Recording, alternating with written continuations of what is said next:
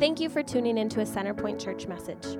Our mission is to help you take the next step in your relationship with God. We hope this message achieves that and inspires you to both grow in your faith and live it out today. Enjoy. Welcome to Centerpoint Church. My name's Aaron. I'm the pastor here. You're in for a 1-hour service with a mission to help you take the next step in your relationship with God.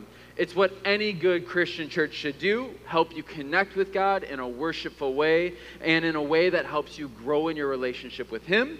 Our style maybe is just a little bit different than any other church you've been to, but we're still true to the Bible and we take God very seriously. This week, we're kicking off a new 4-week series called Summer Blockbusters. That's why you get popcorn. Dig in. You already did. I can hear it. If you didn't get one while the hosts were coming down, and now you know that it's popcorn and not some weird church thing that we were handing out, just wave your hand and the host will come bring you some. Like, if you missed out on that, they'll bring you some. But anyways, with this series, Summer Blockbuster, when I think of Blockbuster, I think of movies with explosions, right? I think of fight scenes or battle scenes. Like, this was like one of my favorites growing up from The Matrix. And I think of heroes, right? You know, like Batman. He was my favorite hero that was in the movies. But actually, a blockbuster could be any movie. A blockbuster would be something that produces great power or has great success as a movie, or it's just very powerfully moving. I mean, if you're old, Blockbuster used to be a place that you went to rent physical movies. Do you remember this? Like, you actually would go in and you'd rent something physical and you'd take it home and then you'd get fees if you were late. For hypothetically speaking, of course, all right? It used to be a physical place. And then you'd get something physical that you'd bring home, like a DVD or a VHS. Have you ever seen those? Yeah, all right. Anyways, that's one of those if you didn't know what those are. But for real, our 4-week series that we're doing this month, it's going to cover movie-like stories in the Bible, stories that we can learn from and think about and apply to our own life. Ones that maybe are what I think about when we talk about summer blockbusters, ones that have like explosions or battles or more. Specifically, next week's message is all about that. There's kind of like these battles and just epic things happening in it.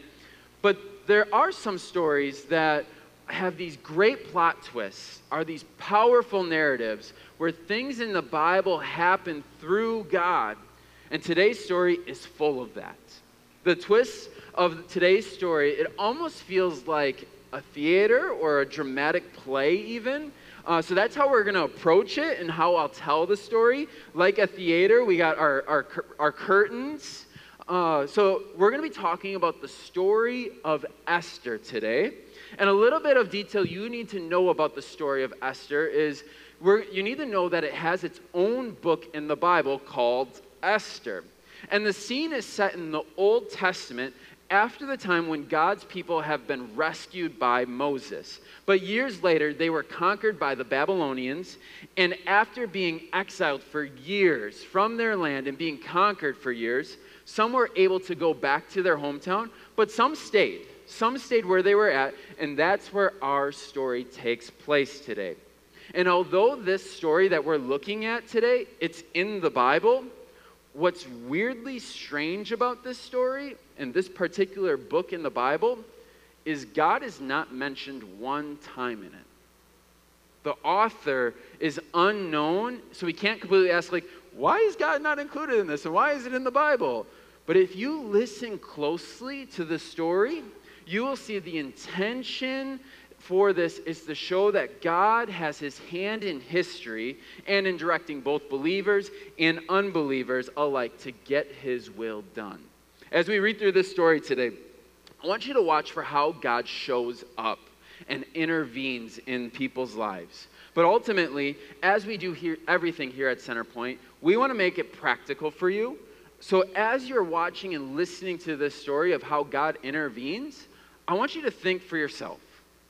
Where is God continuously showing up for you that you could easily skip over and not realize a time when God was involved? Is it maybe a push into your current career, or a push into your marriage? Or is it something maybe you hear at church or from a friend? Is it a time where like you just showed up and you felt in your life that you needed to do this thing in the church? Or is he showing up to push you in the direction of your family, of faithfulness, of forgiveness? Because when we look, you'll see that not only in this story, but in your own life, God is evident and God intervenes to get done what he intends to get done. And you can be a part of his plan if you so choose. So we're going to get started. So we're going to have our theater, and we'll get going with our skit for today. Can you guys quiet down a little bit? We're about to get started. A long, long time ago, there is an entitled and evilish king named King Xerxes. He decided to throw a party, and not just any party, but a party to show off his wealth. Now, it's a party for 180 days long. A party of drinking, romance, laughter, entertainment, and more.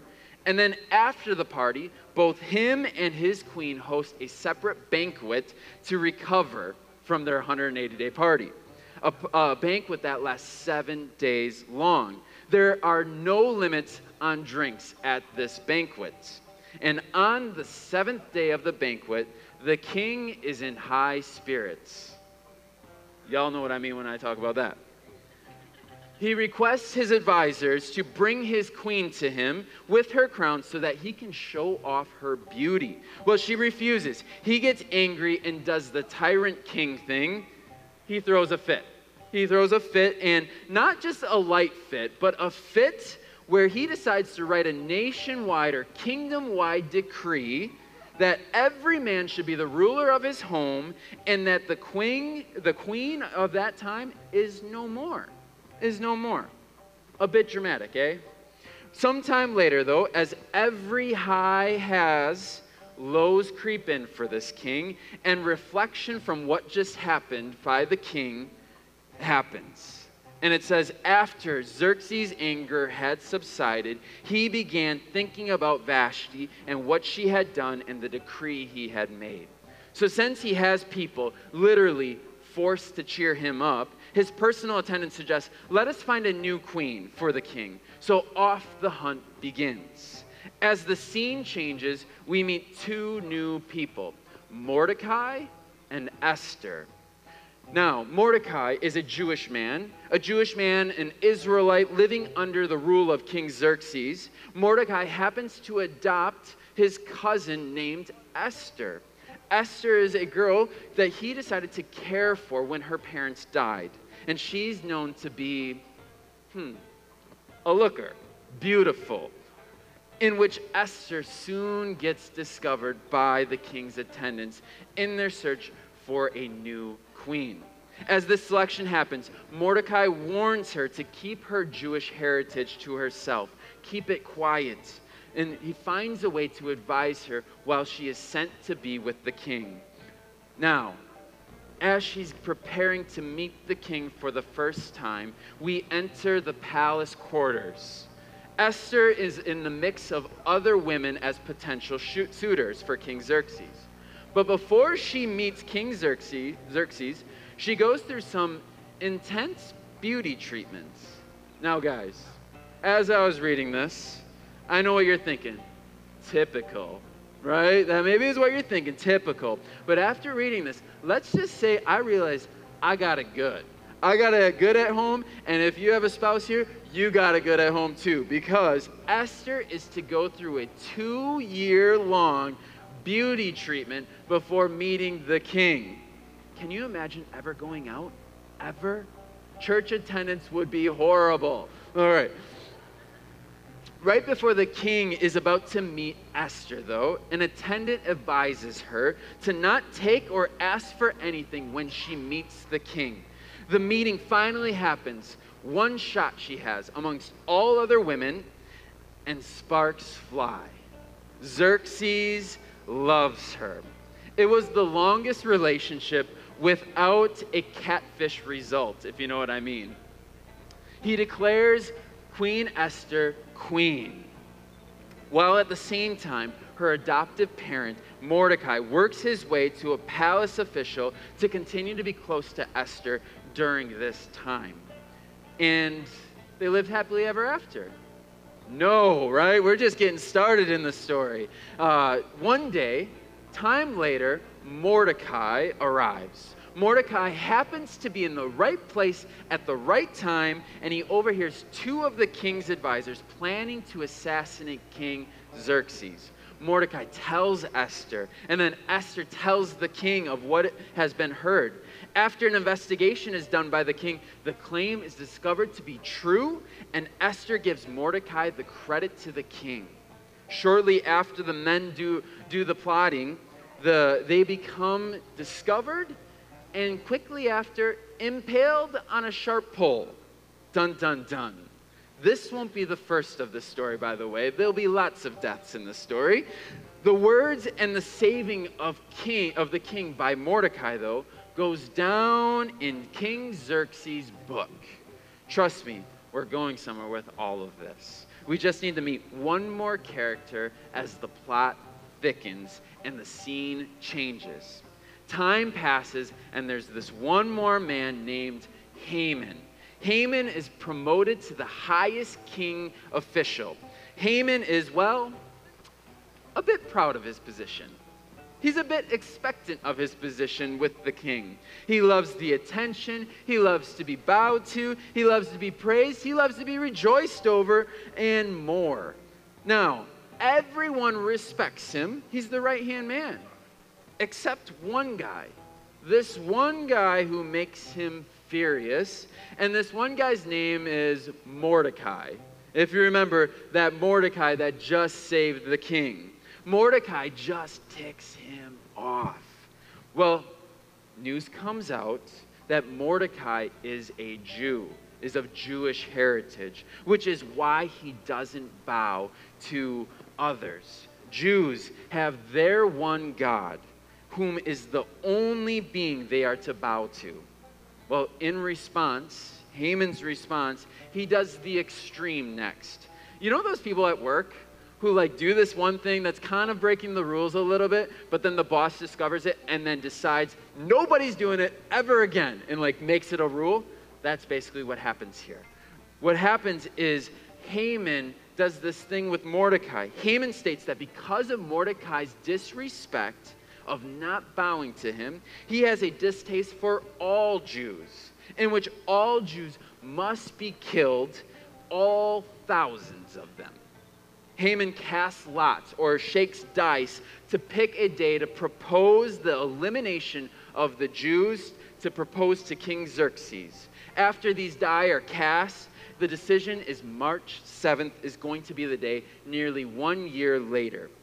So Haman approaches the king and he says this: there is a certain race of people scattered through all the provinces of your empire who keep themselves separate from everyone else. Their laws are different from those of any other people, and they refuse to obey the laws of the king. So it is not in the king's interest to let them live. If it pleases the king, issue a decree that they be destroyed, and I will give 10,000 large sacks of silver to the government administrators to be deposited in the royal treasury.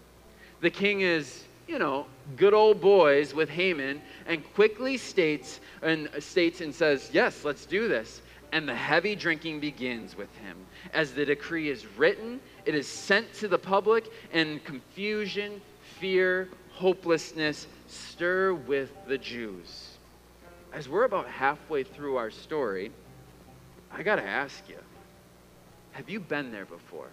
Have you been confused, fearful of what could happen next for you and your family, feeling as if only bad is about to come, feeling that there is no way out, feeling of, what do I resort to? In response, we see Mordecai gets furious. He goes into active mourning, fasting, and putting burlap and ashes on himself, an ancient sign of crying out to God. While Esther is still, queening it up in the palace, she's a bit oblivious of what's going on, and she realizes, what's wrong with Mordecai? What's going on? So she sends an attendant to ask the question, what's your deal? Like, why are you mad? Mordecai gives all the information and tells her to go to the king to beg for mercy. Yet everyone knows, both Esther and Mordecai, no one requests things of the king unless asked. It's a law. The saying goes, anyone who requests things from the king without being asked is destined to die. And Esther initially responds to Mordecai's words saying, I'm good. No way. I like being the queen. But Mordecai explains to Esther with some of the richest words. He says this, don't think for a moment that because you're in the palace, you will escape when all other Jews are killed. If you keep quiet at a time like this, deliverance and relief for the Jews will arise from some other place, but you and your relatives will die. Who knows if perhaps you were made queen for just such a time as this? Mordecai explains, God's people will survive, whether decimated or not by King Xerxes' rule. But you perhaps are one who can intervene now. You perhaps are made to intervene. That's some heavy stuff. That's some heavy stuff. Have you felt that? That maybe for you, maybe you're in the family you're in on purpose. Maybe you're in the city you're in on purpose. Maybe you have access to things on purpose. Maybe the job, the relationship, the upbringing, the financial situation, the community, the friend group, the church, the nationality you are on purpose because you can stand up for something in a time such as this. So Esther responds. She says, go and gather together all the Jews of Susa and fast for me. Do not eat or drink for 3 days, night or day. My maids and I will do the same. And then, though it is against the law, I will go and see the king. If I must die, I must die. Days pass, and Esther enters the court, the throne room, but not without her own plan. Esther walks in, and she's greeted by the king pleasantly. He asks what she would like, and she responds and requests for Haman and the king to come to her banquet. She responds and says, come and join my party, as she knows pretty quickly that this king loves parties, and lengthy ones, right? Oh, this isn't a one-night thing she has planned. This is a multi-night party. Haman and the king, they arrive. They enjoy the first night of the banquet with plenty of drinking. They then ask, what is it you would like? Esther replied, this is my request and my deepest wish. If I have found favor with the king, and if it pleases the king to grant my request and do what I ask, please come with Haman tomorrow to the banquet I will prepare for you. Then I will explain what this is all about. Another banquet, another day. Haman leaves happily in a high state of mind, but just so happens, as he's all giddy and happy, to bump into an old friend, that old friend Mordecai. Mordecai he bumps into on his way out, and the fury instills in him. Yet surprisingly so, he calms his temper. He returns to his high state of mind and boasts about his honors, his wealth, and the invitation he just received by Esther to his friends and family. But just when you think he's over it, he says this. But this is all worth nothing, as long as I see Mordecai the Jew just sitting there at the palace gate. So Haman's wife, Sherish, and all his friends suggested, set up a sharpened pole that stands 75 feet tall, and in the morning ask the king to impale Mordecai on it. When this is done, you can go on your merry way to the banquet with the king. This pleased Haman, this request, and he ordered the pole to be set up. Side note, I don't know if you noticed, but things are about to get a bit gory here, a bit sharp. That same night, the king so happens to have trouble sleeping. Something just keeps him up. So he orders an attendant to do some nighttime reading from his book of history. That's what we all do, right? When you can't sleep, have someone read to you. As the accounts are being read to this king, one account in particular pops up from a while back on how Mordecai exposed the plot of how others were attempting to assassinate the king. He stops the reader and he asks, "What reward or recognition do we ever give Mordecai for this?" the king asked. His attendants replied, "Nothing has been done for him." While at the same time this discussion is happening, there's stirring happening out in the courtyard. The king notices someone. It's Haman. It's Haman out in the courtyard preparing this pole of death for Mordecai. And he comes to request to kill Mordecai. The king says, "Bring Haman to me. Let's talk. What does he need?" With Mordecai both on their minds, without either knowing it, the king gets to it and he asks. So Haman came in, and the king said, "What should I do to honor a man who truly pleases me?" Haman thought to himself, "Whom would the king wish to honor besides me? Right? It's going to be me. I'm the right-hand guy." So he replied, "If the king wishes to honor someone, he should bring out one of the king's own royal robes, as well as a horse that the king himself has ridden, one with a royal emblem on its head. Let the robes and the horses be handed over to one of the king's most noble officials, and let him see that the man whom the king wishes to honor is dressed in the king's robes, and led through the city square on the king's horse, having the officials shout as they go, 'This is what the king does for someone he wishes to honor.'" I imagine an expectant smile is on his face as he says this, right? "Excellent," the king says. "Quick, take my robes and my horse and do just as you have said for Mordecai." Mordecai. So Haman follows orders. He does exactly as the king states. Can you imagine that smile on Mordecai's face? Right? Afterward, Haman hurries home, dejected, completely humiliated, and let's be real here. He's ticked. He's ticked. He vents to his wife, which I'm sure many of us do, but is quickly hurried to Esther's banquet, round 2, and the party begins for the second time. The party begins. Drinks and all are flowing again, and the king asks with Haman present, "What is it you would like, Queen Esther?" Queen Esther replies, "If I have found favor with the king, and if it pleases the king to grant my request, I ask that my life and the lives of my people will be spared. For my people and I have been sold to those who would kill, slaughter, and annihilate us. If we had merely been sold as slaves, I could remain quiet, for that would be too trivial a matter to warrant disturbing the king." The king responds, "Who would do such a thing to you and your people?" King Xerxes demanded. "Who would be so presumptuous to even touch you?" The glance, the hand raises, and she declares, "Haman. Haman."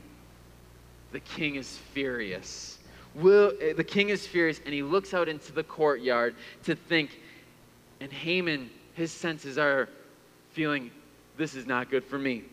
His sense is that things are not going to go well for him. So he approaches Queen Esther for his wife, but the king looks back as he's about to discuss with the queen, and it looks as if Haman's approaching Esther violently, and the king exclaimed, "Will he even assault the queen right here in the palace in front of me, before my very eyes?" And as soon as the king spoke, his attendants covered Haman's face, signaling his doom.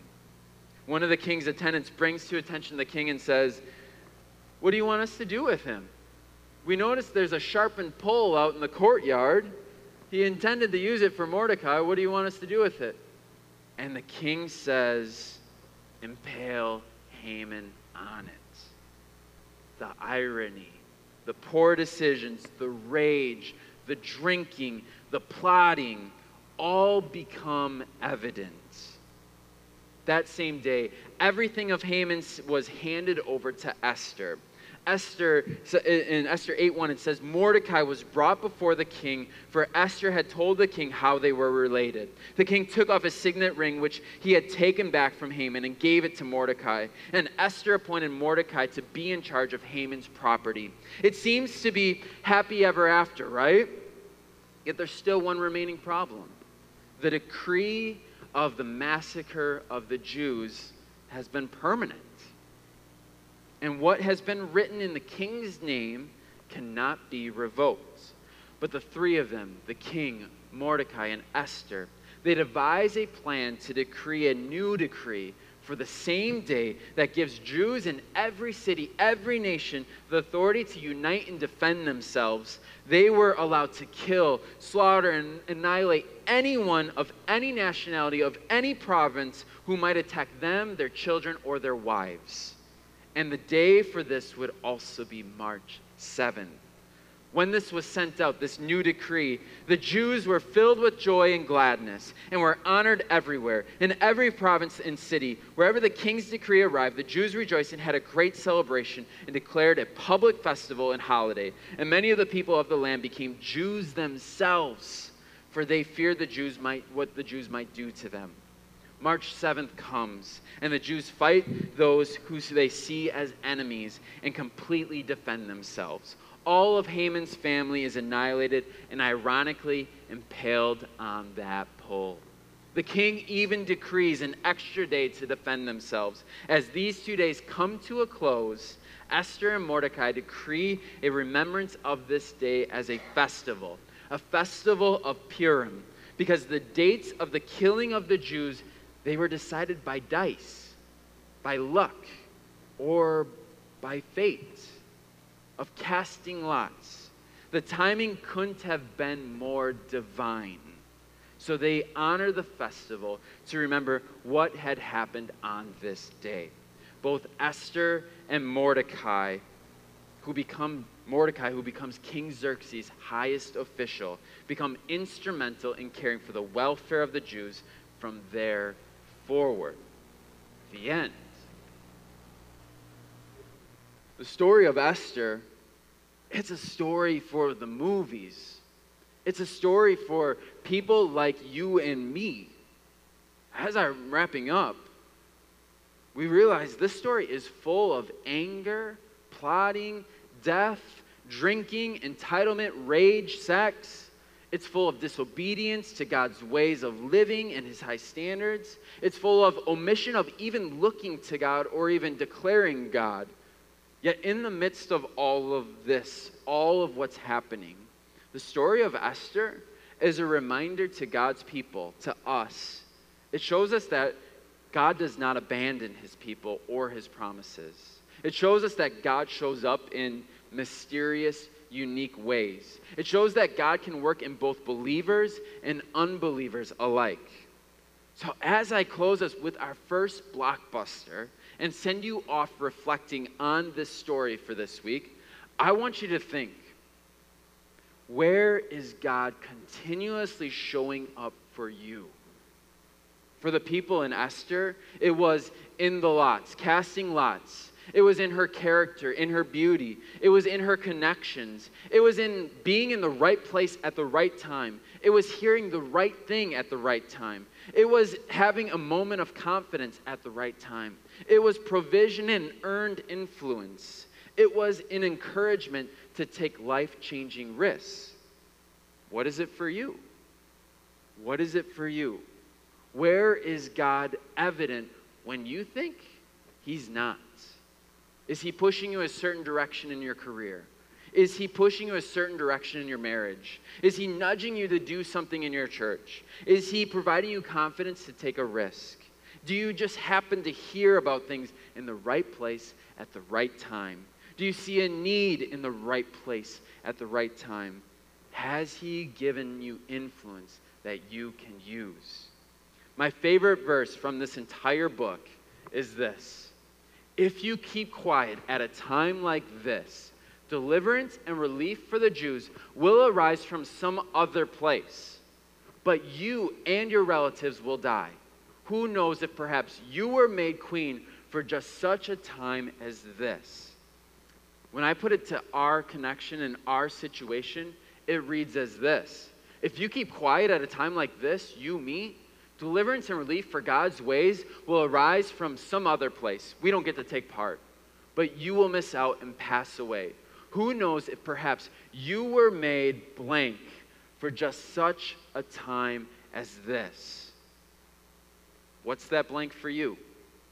Is it to forgive? Is it to stay? Is it to love, to help, to lead, to serve, to influence? I'm going to pray right now that we watch for God's ways in orchestrating things for us and act on them. If you want that too, you can pray with me in just a second here. But I'm also going to pray today. I believe there's maybe a person here or two who have never asked God to show up in their life, to orchestrate, to guide, to forgive, to lead in the way that Jesus shows us God can.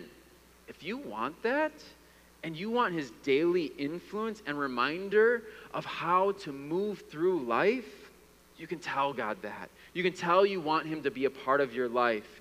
I'm going to pray that for those people as well, and to have them help them make a decision to follow God's guidance in life.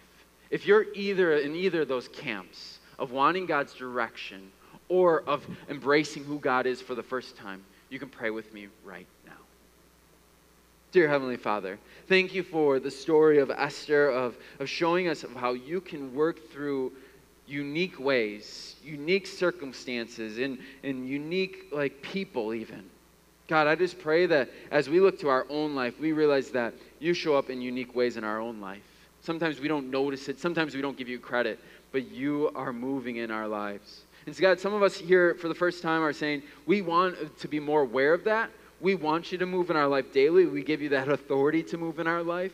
And God, we pray that you help us notice those things. We want this connection with you. We want this relationship with you. We know we've messed up on our own, but we know that through your guidance and through your forgiveness, through your direction, we can have a life that's honoring to you. So God, some of us are saying we want that. We want that connection to you. In your name we pray. Amen.